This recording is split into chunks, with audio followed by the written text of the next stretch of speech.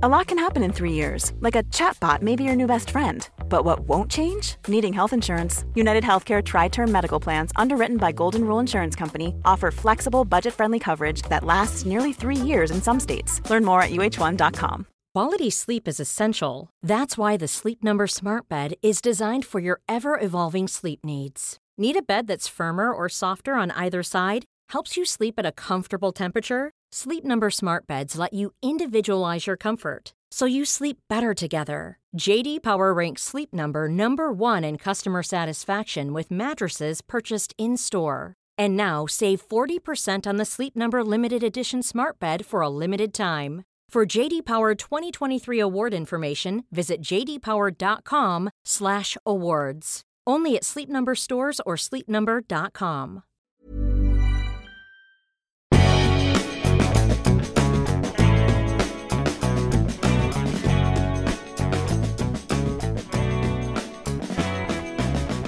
Hello and welcome back to Mads World. I'm your host Mads and I hope you've been enjoying the show so far. If you have, please remember to subscribe, rate and review the podcast on your favourite listening platform and follow me on Instagram, it's at madsworld.mp3. This week I'm joined by award-winning feminist writer, certified sexologist and psychotherapist in training, Gigi Engle.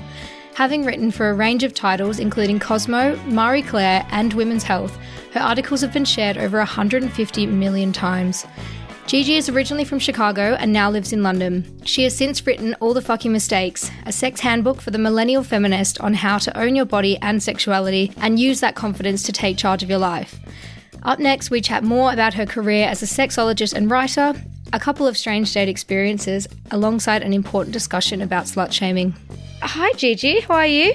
I'm great, how are you? I'm good, thank you. Thank you so much for joining the podcast. You have written for so many iconic titles like Cosmo, Women's Health, Teen Vogue, and the list goes on. So it's so great to have you here on the podcast because your work aligns so closely with what gets all my listeners so excited. Yeah, it's awesome to be here. Always happy to talk about sex positivity. Well, let's get stuck into our speed date question round so everyone can learn a little bit more about you. So you are a certified sexologist, sex coach, and sex educator. So what made you want to become a sex educator? Well, I started out writing about sexual health. I was a journalist.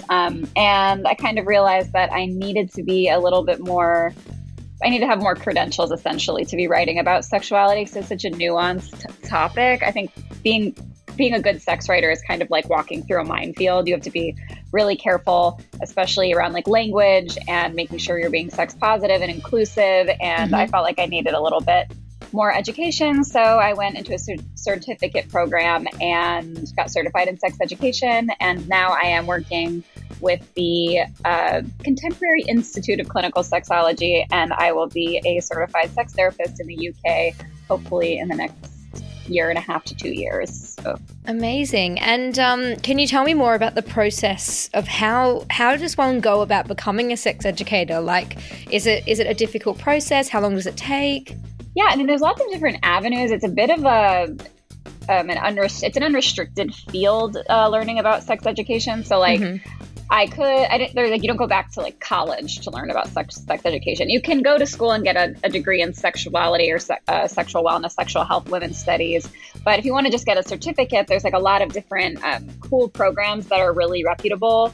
I did one through the World Association of Sex Coaches called Sex Coach U, which sounds like a fake program when I say it, but like is actually very good, very comprehensive, and it can take up to 2 years, but most of it's done by self-learning, and you have an advisor. So I was like crazy and decided I was going to do the whole thing in 6 months. So I did a class every single week and completed the program in 6 months. Oh my God, good on you. That's unreal. And you've written a book as well called All the Fucking Mistakes. So I'm hoping that you can tell our listeners just a little bit more about that and what the book's about to sort of encourage everyone to go and pick it up. So All the Fucking Mistakes is like your cool aunt who's kind of giving you the sex education that you never got from school or from your parents, because the idea is that, we have such terrible sex education in both England and the US and almost everywhere in the entire world. So it's sort of a sex ed beginner, and it goes through everything from anatomy to like sexual health, sexual wellness, and STI protection, as well as the history of feminism. It's very, very sweary because it's like an anti-slut shaming book. So it's filled with swears in order to subvert the narrative that women are supposed to be these like good girls who like never swear and are polite, don't talk about sex. So it's definitely raunchy, but in a purposeful way, I think. Amazing. And I'll put a link to your book in the episode description. So if you are listening, you can easily pick up a copy. And I've got a couple of random questions for you in this round as well. So what is the best thing that's happened to you recently? Well, the best thing that's happened to me recently, I got accepted into this pretty prestigious and awesome program with the Contemporary Institute of Clinical Sexology about 6 months ago to officially be on the path to becoming a sex therapist, which is a psychosexual therapist. So I wanted Amazing. to be a psychotherapist for a long time. And this was a really cool program that I was very excited to get into. So I'm very excited about the process of doing this. And so far it's been very enriching and fantastic. That's so cool. And what does a sex therapist do? Do people like hire you? Do couples hire you? How does that work? Yeah, I mean, you can work either like in a bigger clinic, like there are clinics who provide sexual health and STI education.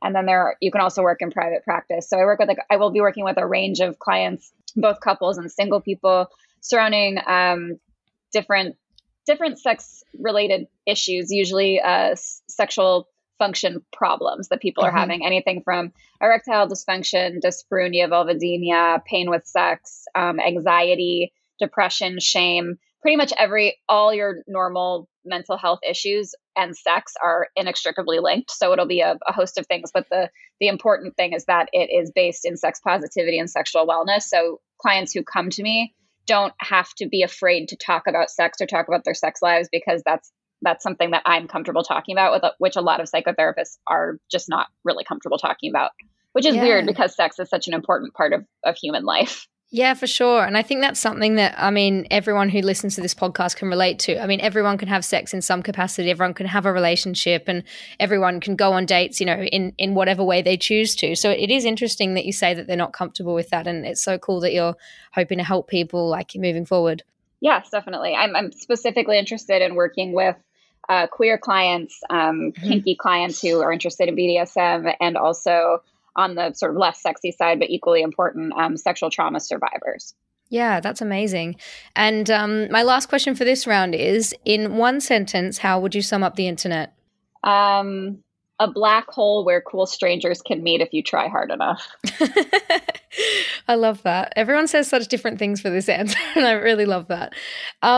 So in this podcast, we do have a section where we love to talk about fun dates, weird dates, bad dates, whatever, sort of dates, just because it brings everyone together and everyone can sort of get a kick out of it and definitely relate to it. So I wondered if you had a fun date story that you could share with us today.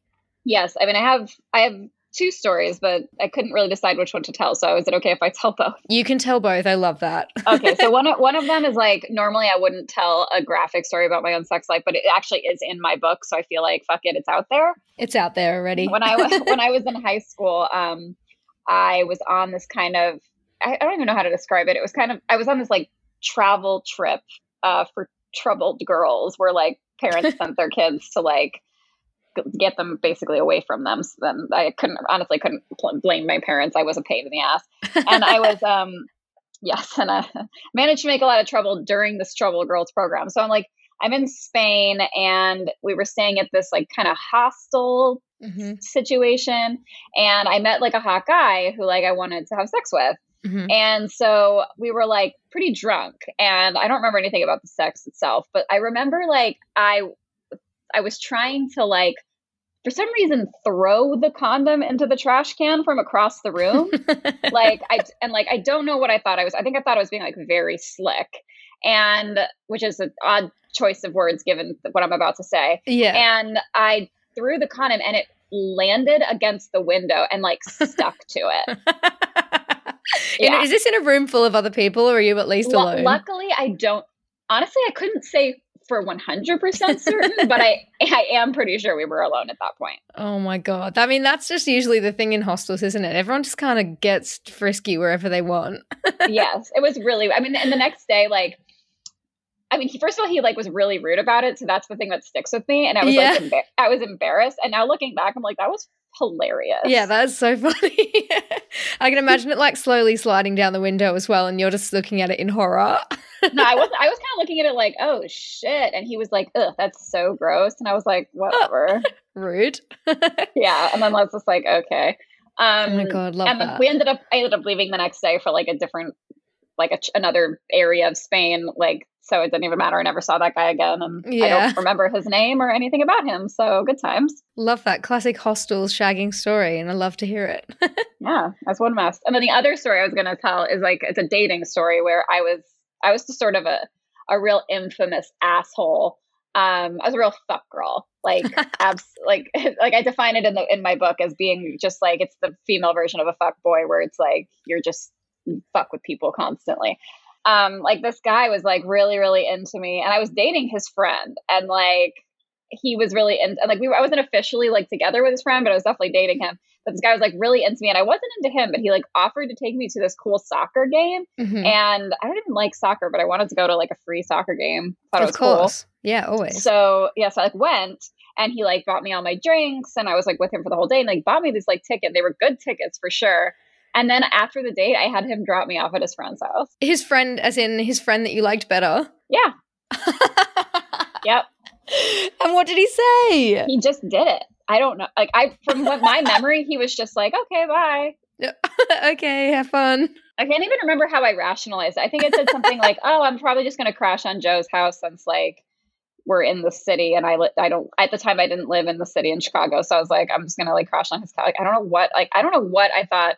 He definitely went with it, but like the explanation was really half-assed. I feel like when you've had a few beers as well, you feel like you're explaining yourself really well, and you're probably like, I'm getting away with this so well. I can't even tell you, Mads, like how low effort this explanation was.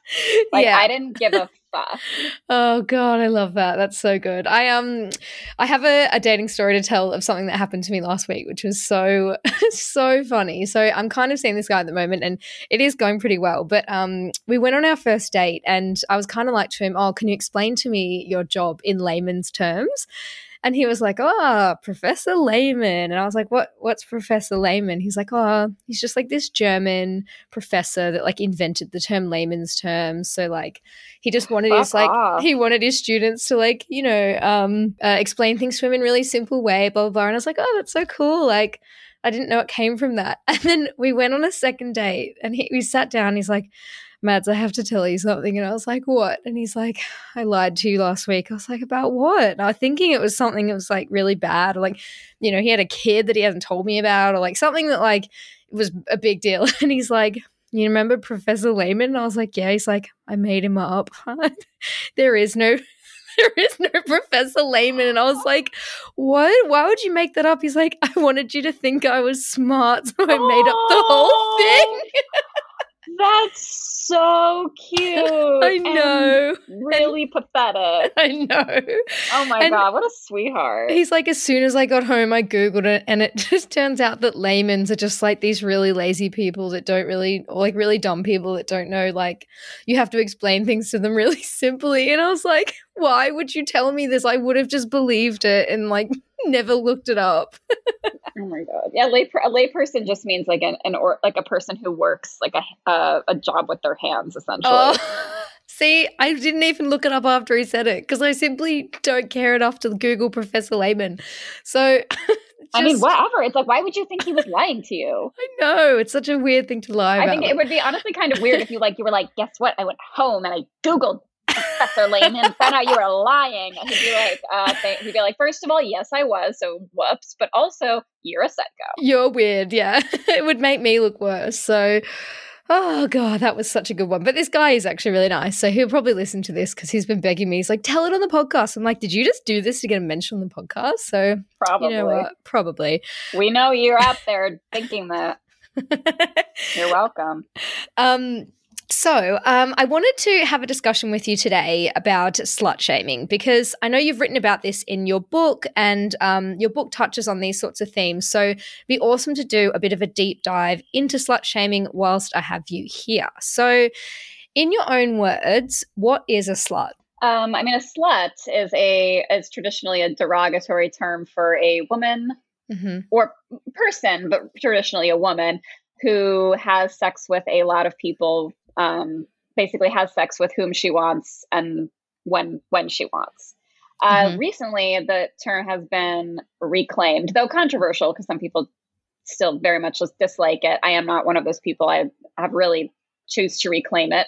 I as a proud slut, I consider slut to be defined as a unapologetic woman who enjoys sex and isn't afraid to have sex with who she wants and doesn't really give a shit what anyone thinks about that. I love that. I love that it's like being reclaimed and by women and by feminists as something that is a bit more empowering than the traditional meaning. So in your own words then, what is slut shaming? Slut shaming is an attempt to use a woman's sexuality as a means of control. One of the most powerful things in the entire world is female sexuality and female pleasure. A lot can happen in the next 3 years. Like a chatbot may be your new best friend. But what won't change? Needing health insurance. United Healthcare Tri-Term Medical Plans are available for these changing times. Underwritten by Golden Rule Insurance Company, they offer budget-friendly, flexible coverage for people who are in between jobs or missed open enrollment. The plans last nearly 3 years in some states, with access to a nationwide network of doctors and hospitals. So for whatever tomorrow brings, United Healthcare Tri-Term Medical Plans may be for you. Learn more at uh1.com. Mom deserves the best, and there's no better place to shop for Mother's Day than Whole Foods Market. They're your destination for unbeatable savings, from premium gifts to show-stopping flowers and irresistible desserts. Start by saving 33% with Prime on all body care and candles. Then get a 15-stem bunch of tulips for just $9.99 each with Prime. Round out Mom's menu with festive rosé, irresistible berry chantilly cake, and more special treats. Come celebrate Mother's Day at Whole Foods Market.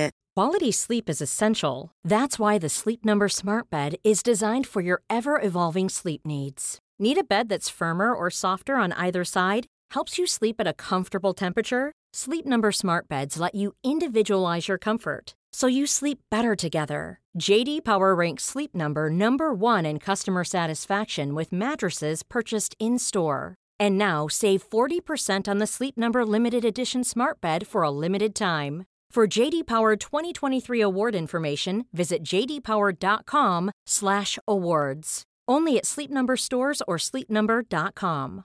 Even when we're on a budget, we still deserve nice things. Quince is a place to scoop up stunning high-end goods for 50 to 80% less than similar brands. They have buttery soft cashmere sweaters starting at $50, luxurious Italian leather bags, and so much more. Plus, Quince only works with factories that use safe, ethical, and responsible manufacturing. Get the high-end goods you'll love without the high price tag with Quince. Go to quince.com/style for free shipping and 365-day returns. So if you can turn female sexuality into something dangerous, into something to be ashamed of, into something that makes you less than, then you have systematically oppressed and controlled 50% of the population. So shaming someone for their sexuality is a tool of the patriarchy to control us. When you reclaim the word slut and you use it to mean an empowered woman who enjoys sex, and you refuse to be shamed for your sexuality, you've taken back control, and that is when the patriarchy will fall. It's so interesting that you said it comes from, the patriarchy and wanting to take away any power that women have. Like, I think that's so true in the sense that women do, like, our sexuality is powerful and we have a lot of control in that space over men. So yeah, I find that so fascinating. Yes. I mean, like, female sexuality and female pleasure, like, once you really understand your body, and I'm a huge masturbation activist, and I consider masturbation to be a radical act of self-love.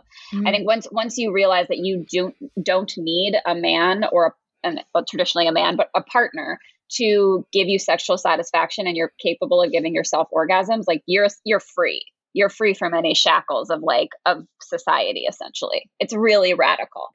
Yeah, that's fantastic. And how do you think slut shaming has changed throughout history? So obviously, if we look back, in the early 1900s and then in the 50s, even like the 80s to now, there's so many different slight nuanced differences. But what do you think has sort of affected these changes, and how do you think it has changed? Well, sex really became a tool of control during the agricultural revolution, when women became subjugated as property towards men, and marriage became dyadic, monogamous marriage became the norm. Before that, sex wasn't controlled the way that it is. Once women became property, sex became a way to control women, and women became the property of men. And this is still the way that it's viewed in society. There's been a lot of shifts towards more egalitarian sexuality, but not nearly as much as there should be. Very repressive.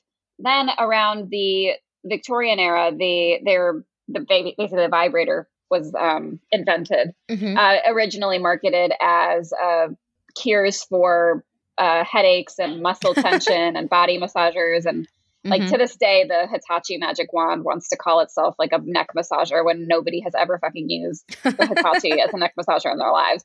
And the invention of the vibrator was a huge turning point in female pleasure, because women were like, wow, I can have orgasms. This is awesome. Yeah. And then, of course, in the 1960s, the invention of the pill and contraception radicalized the way that women were able to control their bodies and control their means of reproduction, which was a huge step towards freedom.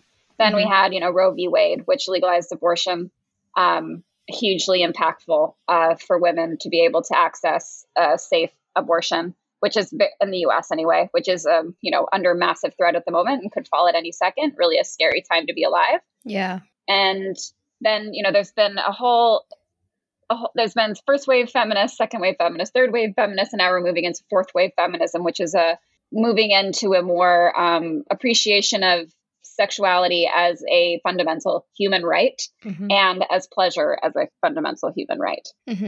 And why do you think people engage in slut-shaming behavior today? There's a lot. There's so many complex reasons. Yeah. I think men engage in slut-shaming because it's a way to control people. We don't have enough sex education, so sex is still widely considered to be taboo. It's still dirty. Religion, it plays a huge role in society to this day, and religion has fundamental issues with sex. It's one of the most, at the same, religion in all of its forms is the most perverted and the most sexually repressive facet of society, I think. Yeah, that's so true. I'm so obsessed with sex and so against it at the same time. Very strange. So men, when men who engage in slut shaming, it's a tool of control. It's to make them feel powerful. It's a way of keeping women in line. Women use slut shaming because we have been systematically taught and reinforced in the idea that we are in competition with each other, and we should be threatened by other women. And this narrative that we've been spoon-fed, that we have to compete with other women so that the men like us. It's another tool of control, because as long as women are competing with each other, they're not working together. And do you think that women on women sort of competitiveness, that all comes down to the patriarchy and the narrative that we are being fed as a society? Absolutely. Women being competitive with each other is not inherent to humanity. That's something that we're socialized to believe. Yeah. And speaking as women, do you identify as a woman? I do, yes. Yeah. So speaking as women, what do you think there's to be said for internalized guilt that people feel for their sexual experiences, and identifying as a slut and feeling guilty and judging yourself the way that women judge other women? I think we internalize a lot of misogyny that's been fed to us. We're told that body counts matter. That the more partners you have sex with, the looser your vagina will get. Absolute bullshit, by the way. That's ridiculous. Yeah. And we are told that our literal worth as human beings is tied to how many people we've had sex with. And when we have sex, we are degrading ourselves as human beings. And these are messages that we are told, and you can't go unscathed from that. Even if you grew up in the most progressive, awesome household where your mom was into being a nudist and was a super feminist, and your dad was in touch with his emotions, you're still going to be exposed to societal messages, to pop culture, to the media, and there's still going to be messages of shame. You don't go unscathed. Yeah. And I think, I can definitely relate to feeling that internalized guilt or shame in the past. And what do you think the best way to combat that is as an individual? And then in like a larger sense, how do you think we combat that as a society? I mean, I guess that's like the golden question, isn't it? Yeah, society, like that's like we can talk about that for like an hour. Yeah. On an individual basis, I think one of the most powerful tools to liberating yourself from sort of the shackles of shame, to use like the powerful language here, is masturbation. Is really like reclaiming your sexuality through figuring out what you like, reclaiming your body and learning what it is that brings you pleasure and figuring out like what brings you to orgasm, getting in touch with yourself and not relying on other people to give that to you. I think that's a really good first step to realize that like your body is beautiful and your sexuality is beautiful and it's nothing to be ashamed of. And if you were to experience like slut shaming behavior in real life or from like a family member or a mate or, you know, just someone, even someone that you really respect, like hearing them speak negatively about sexuality or women and sexuality, how would you approach that in a way that would resonate with people, do you think? That's a complex issue. You have a very sex positive family. Yeah. But I mean, I think if somebody were to, it depends, I guess it depends on context. Like if somebody said something that was like sex negative and was saying it in good faith, like maybe like, you know, made a comment like, well, you should wait to have sex till marriage. And it's not like they're saying it in a hostile way, but like maybe just are misinformed. I think there's nothing wrong with trying to engage in a dialogue with somebody. If somebody's just being like openly hostile to you, I don't necessarily think that it's beneficial to engage in that conversation with them because they're not really in a place mentally to like have a fruitful discussion with you. You're just going to end up like yelling at each other. Yeah. And it's just, and like you're going to be coming at it from two different places of very hot emotion. And I don't know that would yield positive results. Yeah. And I think at the same time, like it's so hard to know whose responsibility it is. I mean, it's the same with having discussions about race or having discussions about like queerness. It shouldn't be on the person to educate that person. You know, I mean, in an ideal world, everyone will go out there and educate themselves and try and have an open mind. But yeah, that line on responsibility of whose job it is to educate is really, it's a gray area. That's true. I mean, I think if you feel in that moment that you are in a place and you would like to educate the person who is saying something ignorant, then that's your prerogative. But it is, like you said, not your responsibility to like make people pro-trans equality and pro-abortion, like pro-abortion rights and pro-sex positivity. Like that's not your responsibility. Like you're not there to educate the entire world. Like you can really only do your best and take care of yourself and educate yourself. You can encourage people and you can choose the people who you surround yourself with. Yeah. Like if you have a family full of like dickhead bigots who like say fucked up things, you do not have to like engage with those people. You get to choose who you spend your time with and who you choose to engage with. Absolutely. And this sort of leads us into my next question. How do you think that slut shaming links to victim blaming in regards to things like sexual assault? They're sort of inextricably linked. Victim blaming is a form of slut shaming. Like she asked for it. Her skirt you shouldn't have been wearing that. Your skirt was too short. Maybe you shouldn't have gotten so drunk. It's this societal, we put the blame in the wrong camp. It's not a woman's fault for getting raped. It's a rapist for raping. Yeah. And I really like long for the day where instead of like focusing on women and queer people and these assaults they're perpetrated by men. So it's like instead of focusing on women who survive sexual assault, if we could focus on men who commit violence towards women. And focus on that instead of like it's not about women do not need to do things to not get assaulted. Men need to not fucking assault people. Yeah, 100%. And you mentioned there's something interesting about it's slut shaming sort of being a form of victim blaming. Do you think that there's a spectrum, like you can sort of like subtle things that people say and subtle comments that sort of are driving this, you know, in an overarching societal way? And then at the other end of the spectrum, I mean, obviously is assault, but then victim blaming and that sort of thing goes down that end of the spectrum as well. Yes. I mean, if you come forward and accuse someone of sexual assault, or you report sexual assault, your entire sexual history will be put under a microscope. And every person who you've had sex with, every sext that you've sent, every sexual encounter you've had will be up for scrutiny, because that is like, if somebody has a rich sexual past, they are widely considered less deserving of your pity and empathy. And that's disgusting. It is, yeah. My final question is, I guess, in addition to masturbation, as you mentioned earlier, and sort of empowering your sexuality in that way, what would be your other best tips on, owning your sexuality, not feeling that internalized shame for your history, and empowering yourself in this sort of space? I definitely think, masturbation, of course, and buying sex toys is so empowering. It's really fun. Like, there's so many great websites like Lovehoney and all the great online stores where you can buy such fun sex toys, but also like educating yourself about sex, like taking courses that like Beducated has great ones, Bedsider has great ones. Climax is an awesome website where they take you through tutorial guides on like different kinds of masturbation techniques and different kinds of sex. And like, there's so many ways to educate yourself. But I think really starting to like surround yourself also with like a sex positive community and choosing to engage with dialogues that are actually productive and are in line with your values is a really positive way to sort of step out of the shame bubble and start to be reinforced by community and by education. Yeah, that's amazing. And I'll definitely link all of those in the show notes and those websites you mentioned too. But yeah, this has been so eye-opening, and you're such an expert in this space. It's been absolutely amazing chatting to you about this. Yeah, absolutely. I love any chance that I can get to spread these messages.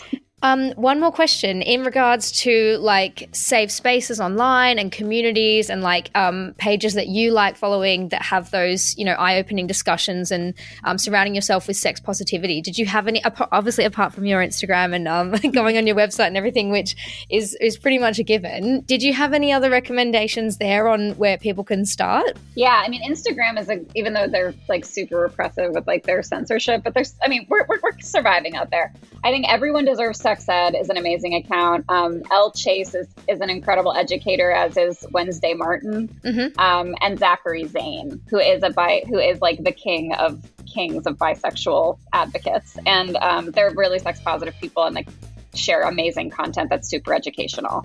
Amazing. Oh, well, thank you so much, Gigi. This has been super enlightening. And I'm sure everyone is going to love our chat. Yes, I can't wait to hear this when it's out. I hope you enjoyed my chat with Gigi. Please let me know on my Instagram. It's @madsworld.mp3 or my website, madsworld.co, if you have any stories or thoughts of your own to share. Love and elbow taps. Peace.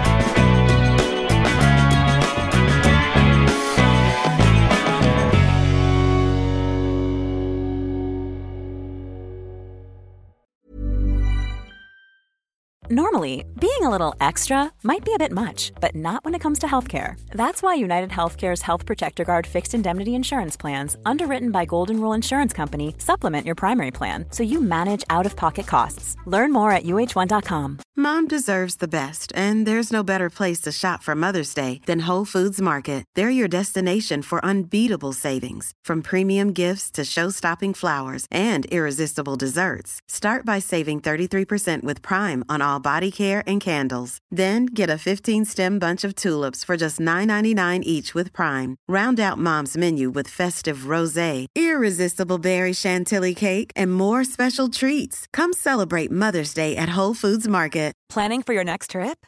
Elevate your travel style with Quince. Quince has all the jet-setting essentials you'll want for your next getaway, like European linen, premium luggage options, buttery soft Italian leather bags, and so much more. And is all priced at 50 to 80% less than similar brands.